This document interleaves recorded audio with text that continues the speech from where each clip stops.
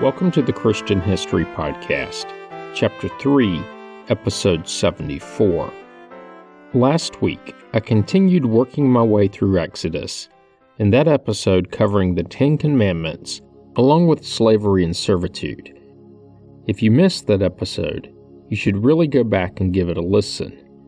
This week, I'm pushing through Exodus 21 and working all the way to Chapter 24, using most of the episode to cover the concept of a sabbatical year. But this is the 3-year anniversary of the podcast, and I do want to take some time at the end of it to recap the past 52 weeks. And with that, let's get started. The rest of Exodus 21 concerns laws about property and interactions between people. There's no real history here, but it does give a bit of insight into the treatment of slaves, such as putting an eye out or knocking out a tooth is forbidden. You can strike a slave with a rod, as long as there's no permanent injury. Children are not allowed any sort of bad behavior, and oxen seem to be prone to goring people. Also, if you dig a pit, be prepared to compensate your neighbor should their ox or donkey fall in and die. But on the bright side, you get to keep the dead animal, likely for food and hide. And that's it for Chapter 21. Chapter 22 concerns more property law, theft of livestock, breaking and entering, and disputed property. We also get a peek into the civil and criminal justice system. Beginning in verse 7, it reads, from the New Revised Standard Version, when someone delivers to a neighbor money or goods for safekeeping, and they are stolen from the neighbor's house, then the thief, if caught, should pay double. If the thief is not caught, the owner of the house shall be brought before God, to determine whether or not the owner had laid hands on the neighbor's goods. End quote. Now this is one place where the footnotes provide a bit of clarity. The text reads, the owner of the house shall be brought before God.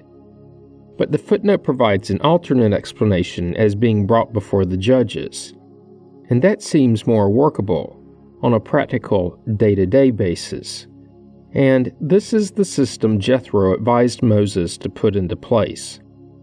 NIV simply states that the owner shall be brought before the judges, as does the King James. The second part of the chapter walks through more religious and social rules and regulations, to the point that verse 25 prohibits interest on loans. The next verse authorizes pawn shops, or at least their version, but prohibits clothing from being pawned. And that's a quick summary of chapter 23. 24 continues with more rules, judicial laws, and then the sabbatical year, which is a good topic for this week. The text begins in verse 10 and reads, for 6 years you shall sow your land and gather its yield, but the 7th year you shall let it rest and lie fallow, so that the poor of your people may eat, and what they leave the wild animals may eat. You shall do the same with your vineyard and with your olive orchard. End quote. It's essentially a 7-year agricultural cycle and is even observed in modern Judaism, but in a much different form.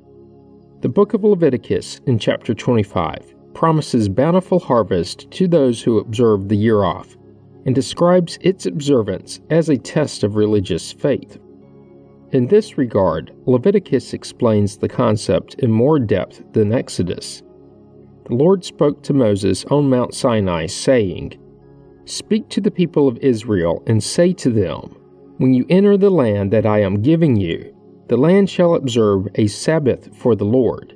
6 years you shall sow your field, and 6 years you shall prune your vineyard, and gather in their yield. But in the 7th year there shall be a Sabbath of complete rest for the land, a Sabbath for the Lord. You shall not sow your field or prune your vineyard. You shall not reap the aftergrowth of your harvest or gather the grapes of your unpruned vine. It shall be a year of complete rest for the land. You may eat what the land yields during its Sabbath. You, your male and female slaves, your hired and your bound laborers who live with you, for your livestock also, and for the wild animals in your land, all its yield shall be for food." End quote. Later in the same chapter, we're given a little more detail. "You shall observe my statutes and faithfully keep my ordinances, so that you may live on the land securely. The land will yield its fruit, and you will eat your fill and live on it securely. Should you ask, 'What shall we eat in the 7th year, if we may not sow or gather in our crop?' I will order my blessings for you in the 6th year, so that it will yield a crop for 3 years. When you sow in the 8th year, you will be eating from the old crop until the 9th year, when its produce comes in. You shall eat the old." Then, in the next chapter, Leviticus 26, a warning. "And you I will scatter among the nations, and I will unsheath the sword against you. Your land shall be a desolation, and your cities a waste. Then the land shall enjoy its Sabbath years as long as it lies desolate, while you are in the land of your enemies. Then the land shall rest, and enjoy its Sabbath years. As long as it lies desolate, it shall have a rest it did not have on your Sabbaths when you were living on it." End quote. Later in the Old Testament history, we see where Jeremiah condemns the people of Israel for ignoring the law. In chapter 34 of the book bearing his name, he wrote, "Thus says the Lord, the God of Israel, I myself made a covenant with your ancestors when I brought them out of the land of Egypt, out of the house of slavery, saying, Every 7th year each of you must set free any Hebrews who have been sold to you, and who have served you 6 years. You must set them free from your service." End quote. I touched on this in the last episode. Skipping ahead, we're told of the consequence of their failure to abide by the law. "Therefore, thus says the Lord, you have not obeyed me by granting a release to your neighbors and friends. I am going to grant a release to you, says the Lord, a release to the sword, to the pestilence, and to the famine. I will make you a horror to all the kingdoms of the earth." End quote. The warning in Leviticus and the fulfillment in Jeremiah. Circling back, in the 7th year, the land is left to lie fallow, and all agricultural activity, including plowing, planting, pruning, and harvesting, is forbidden. Other things, such as watering, fertilizing, weeding, spraying, trimming, and mowing, may be performed, but only as preventative measures, and certainly not to improve the growth of trees or other plants. Fruits or herbs which grow on their own are considered ownerless and can therefore be picked by anyone. So, where do you draw the line in the 7th year? Rabbinic commentary thought that food could not be harvested in a normal manner, like with a sickle, but using your hands without a tool, like when you pluck a piece of fruit, was permitted. Modernly, in the nation of Israel, the rules are somewhat followed, but there are workarounds. Non-Jews in the land aren't expected to abide. Therefore, Arabs, Christians, etc. are allowed to harvest, and the Jewish adherents can purchase food from them. Also, adherents can grow produce on land outside the traditional, read ancient, boundaries of Israel. Of course, our modern lifestyle presents other nuances to the interpretation of ancient laws. Some somewhat applicable to the ancients, others not so much. Produce gathered in the 7th year cannot be sold nor thrown in the garbage. The first because it's interpreted as being against the Mosaic Code, and the second because you would have expended excess energy, and it would seem you gathered more than necessary for your family. And this has led to rules concerning religious items produced from agricultural products, such as candles and wine. I'll spare you the specific interpretations, but just know a couple of things. Not everyone agrees, and there are always permutations, deviations, and unintended consequences. As for the wine produced in these years, It has to come from certified vineyards, otherwise it wouldn't be kosher. In a literal sense. New vines can't be planted, but grapes from existing vines can be harvested. But the grapes themselves, along with the wine that comes from it, cannot be sold. Of course, when properly stored, wine keeps for decades, so you can always use any wine from the pre-sabbatical harvest during the sabbatical year. This, of course, was pointed out by God to Moses so long ago.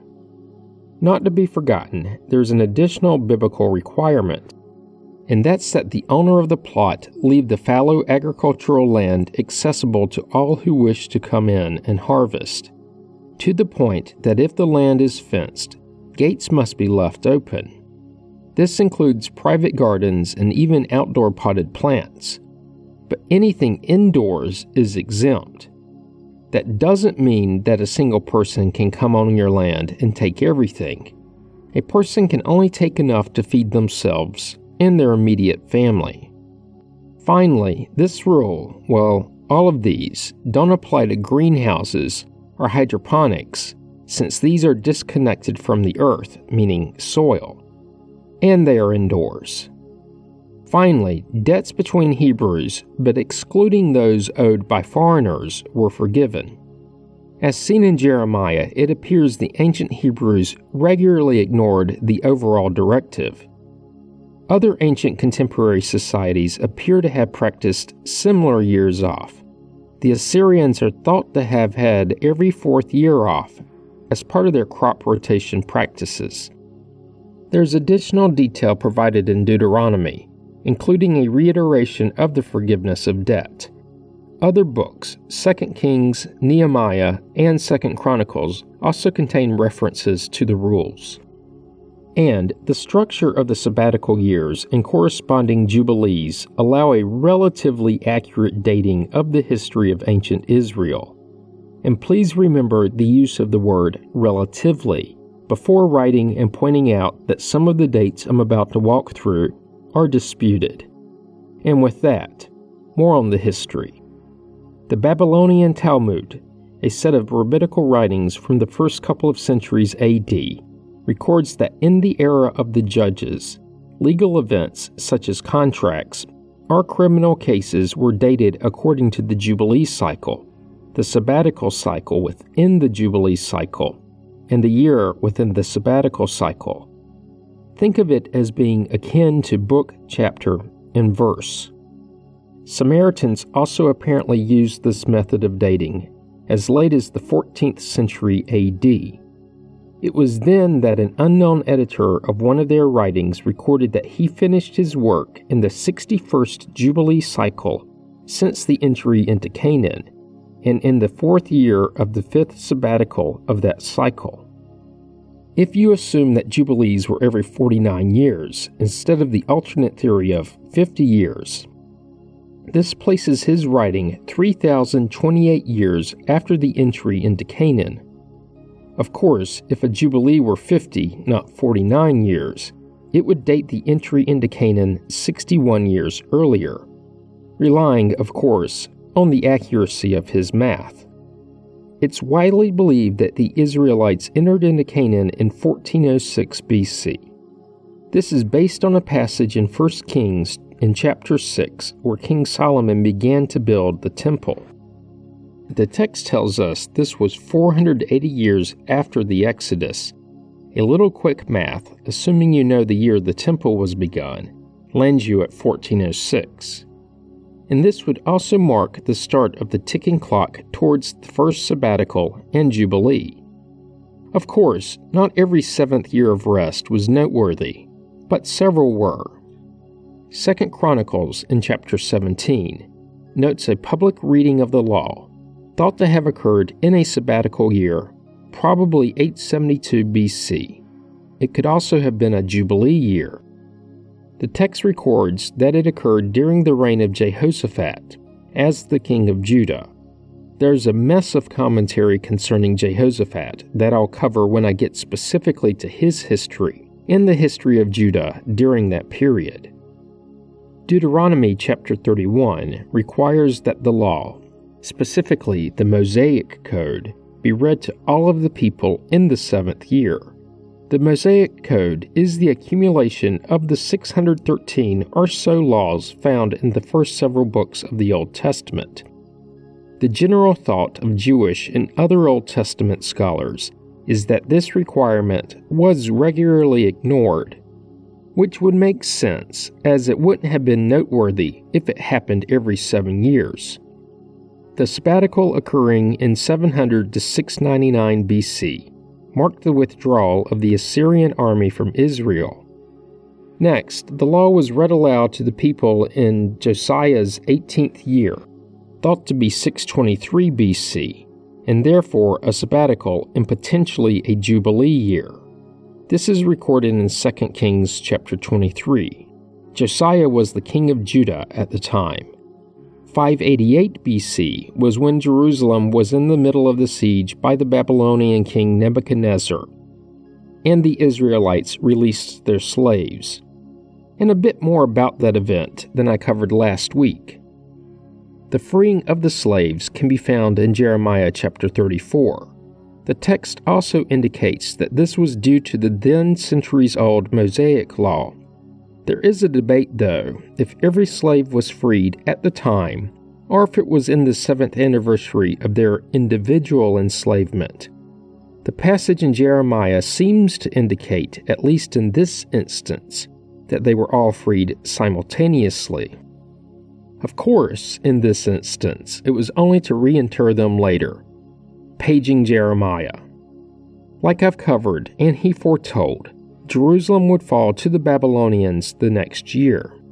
And this event is not only found in Hebrew records we call the Old Testament, but also in the records of the Babylonians. 2 sabbaticals later, in 574 BC, which was also potentially a jubilee year, Ezekiel had a vision of a restored temple.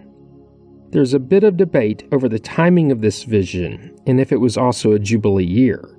Some believe it was neither and may have been a period when the agricultural land was voluntarily left fallow, maybe due to environmental conditions. In case you're wondering, his prophecy occupies the last 9 chapters of his book. And what did he see? Among other things, the Jews would be scattered to other countries. Check. Tyre, located in the modern country of Lebanon, would be attacked by many nations. That's ongoing. Egypt would never again rule over nations. Still true today. And the people of Israel would return to their own land. That's been seen a few times. More on this vision in a later episode. Moving along. Of course, what followed Ezekiel were the years of Babylonian captivity, and the calculation of the length of the captivity is worthy of an explanation. The first deportation was around 597 BC, another around 587, and a third sometime around 582 BC, and it lasted until the fall of Babylon to the Persians, specifically to the Persian king Cyrus the Great in 539 BC. So, for the sake of brevity, let's just say it lasted from the third deportation until then, about 42 years. And these 40-some-odd years were a certain break in the history of ancient Israel. Recall before then, the people mostly identified themselves by their tribes. Afterwards, they were a more homogeneous group collectively referred to as Jewish. And with their return, the general assumption is that the calendar restarted at 0, sabbaticals and jubilees. There are modern researchers, along with historical writers, who have attempted to align events after the captivity with sabbaticals and jubilees. And they all have their supporters and critics, which is true of anyone who posits a theory, and especially true in the arena of religious history. Events aligning with years off that have a bit of support include the remission of taxes by Alexander the Great in 331 BC, the siege of Beth Zur led by Judah Maccabee, the murder of Simon the Hasmonean in 135 BC, the beginning of the reign of Herod the Great, and Herod capturing Jerusalem, of course assisted by Mark Antony. There's also the reading of the Mosaic laws by Agrippa I in 41 AD.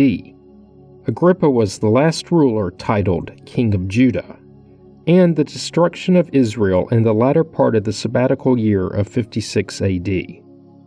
Finally, there are numerous artifacts, debt notes, tombstones, contracts, and the like that mention sabbatical years and allow historians to narrow down when these occurred. And that's it for sabbaticals. Now for the 3-year anniversary recap.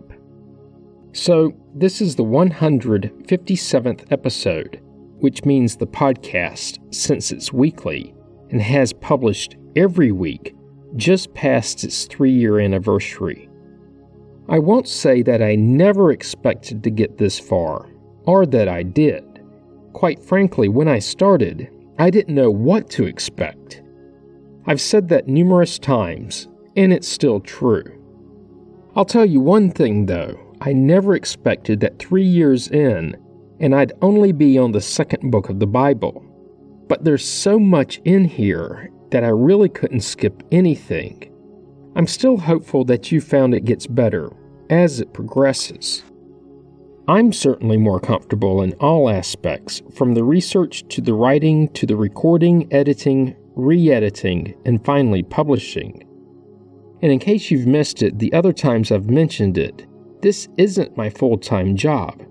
Instead, I manage to work the podcast in around work and family obligations. The way my week goes typically, well, really, optimally, is reading and writing some on Monday and Tuesday, ramping up Wednesday and Thursday. Then the first draft is completed sometimes Saturday. Rereading and re-editing Saturday and Sunday, along with checking the pronunciation of all these ancient names and places. Overall, I aim for about 3,500 words, no more than 4,000. And as an example, this episode is about 3,091 words. A little quick math shows that 150 episodes at 3,500 words is in the neighborhood of 550,000 words. That's roughly the same word count as War and Peace. Seriously. I even have a hard time fathoming that. If everything goes well, I'll record on Sunday afternoon.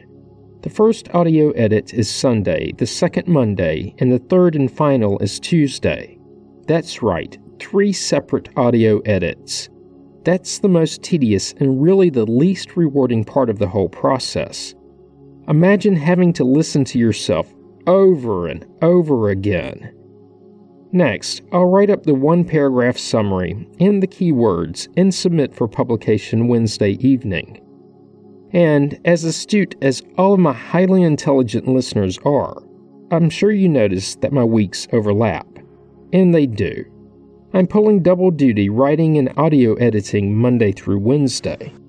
The necessity of good audio editing is something that surprised me. In order to get the sound consistent and of sufficient quality, there's about 2 to 3 hours of editing that needs to occur for a 25-minute episode. Overall, the process is an intense, non-stop, 7-day-a-week task. I travel about 50% of the time for work, and airplanes make for good writing, as long as it's not terribly bumpy and the laptop is fully charged.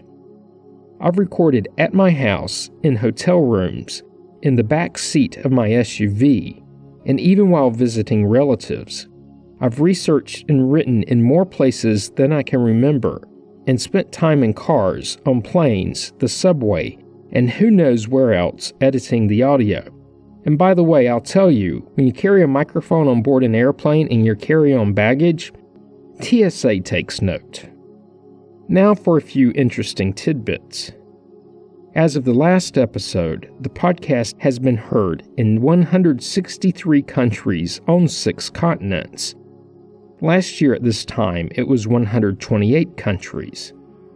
And it still hasn't been heard on Antarctica or Greenland, which I know Greenland isn't a continent, but it is really large on a map. I haven't given up on getting at least one listener in both of those places, if only so the map looks more complete. But it also isn't extremely surprising that I've had no listeners in those two cold land masses, since few people live there. There are listeners in all 50 states and all but one Canadian territory. The only one missing is Nunavut. I'm not sure anyone really lives there. Great Britain and Australia are also home to many listeners. No surprise there, as the podcast is in English, and that's what they speak there, although not quite the same as my native tongue. In fact, about 2 months ago, the podcast briefly hit number 1 in Great Britain in the religion category, which shocked me. In fact, up until then, I never looked at the rankings. Someone had to contact me and tell me. That same week, it peaked at number 5 in the US in the same category. Still shocking. I have no clue how the rankings are determined, and I rarely look, and I couldn't have been any more amazed than I was. Then, there are a few surprising places, like Iraq, Rwanda, Indonesia, Malaysia, Cuba, Afghanistan, Pakistan, and a surprising number of listeners in Saudi Arabia. So many places where Christianity is by far in the minority. It really speaks to the power of the internet. I end each episode with a request that you rate the podcast on iTunes. And you should really do this if you can give it 4 or 5 stars. I'm not kidding when I say the reviews help others to find the series. It really does. The quantity, ratings, and frequency of the ratings gain the Apple logarithm and cause it to rise in search results. And the higher it is in search results, the more people who find it. It's all self-fulfilling. 581 of you have rated for an average of 5 stars. Wow and thanks. And that's it. If I had more time, I'd address several frequently asked questions. Perhaps I'll get to it in the next episode. Comments and questions can be sent to comments@christianhistorypodcast.com. As always, you can find information about the podcast on the internet at christianhistorypodcast.com. This week, help others to find the podcast by leaving a positive review on iTunes. You can find the Facebook page by searching the phrase Christian History Podcast as 3 separate words. Once there, be sure to like the page so that it's easier to find later. Finally, if you're enjoying the podcast, subscribe so you get the episodes as soon as they are released and you don't miss out. Thanks for listening, and have a great week.